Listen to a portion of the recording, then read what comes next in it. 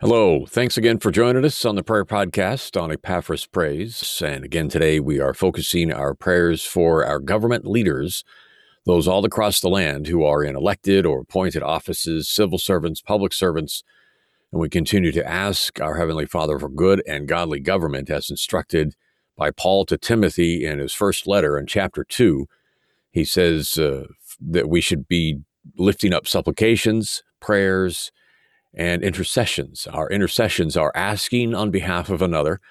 We're asking for blessings, for favor, for healing, for protection, and so on. Paul instructs for all men and those in authority, praying for the needs of others in our prayers before God's throne. We can see intercessions many times in the Gospels when people went to Jesus on behalf of somebody else. The Roman centurion goes to Jesus on behalf of his servant. The Samaritan woman goes to Jesus on behalf of her daughter. In Mark 7 and Mark 8, we see a group of people in each chapter bringing someone before Jesus and imploring him to lay hands on this person and heal them. We see Jesus interceding on behalf of his disciples when he prays in the garden in John chapter 17.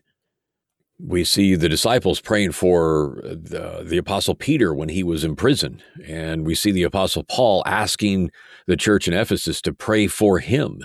So we see plenty of examples of intercession where we pray on behalf of others. So with these things in mind, let's do so before our Heavenly Father. Heavenly Father, glorious one on the throne, you are great and you are good. You are glorious. You are almighty and you are faithful. We bless and honor and praise you this day as we come before your throne of grace and lift up the needs of others, those in our government across the land. We ask that you would look upon them with your grace and your favor. And we pray for those men and women who are in positions of authority in our nation's government, whether they be city or state, local, national, wherever they happen to be, our Lord. We ask that they would be church attenders.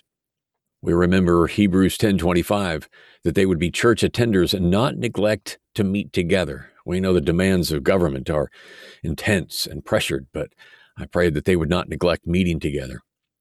Hebrews 13:7, I pray that our government, people in government positions would seek godly counsel and find care from pastors or elders when it's needed. We pray from Romans 1:21 that our nation's government leaders would be grateful and have teachable hearts and not be foolish. Father, we are told to live self-controlled, upright, and godly lives in the present age. Titus 2:12, we pray that for our government leaders as well, that they be self-controlled, upright, and godly lives in sharp contrast to the way that our world lives.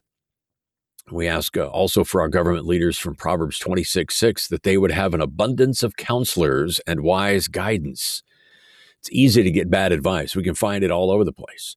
May they have an abundance of counselors and be given wise guidance. And Father, we pray for our government leaders from the prayer that Jesus prayed in the garden from John 17, verse 15, that you would keep them from the evil one. There's all kinds of things arrayed against them. Evil forces in the world and in the heavenlies that would come against them.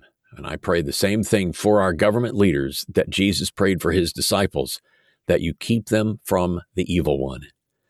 Heavenly Father, we do come to you today, asking you to look upon our men and women in government positions with favor and grace. We intercede for those in office so that God would so turn their hearts and direct them and make use of them for the good of our land, that we under them may lead a quiet and peaceable life.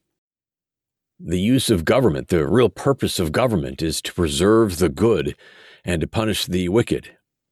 And the purpose of our prayers is to intercede for them in order that we across the land would lead quiet and peaceable lives in godliness and honesty, that you would be glorified and honored in all of these things. And so we pray for good and godly government.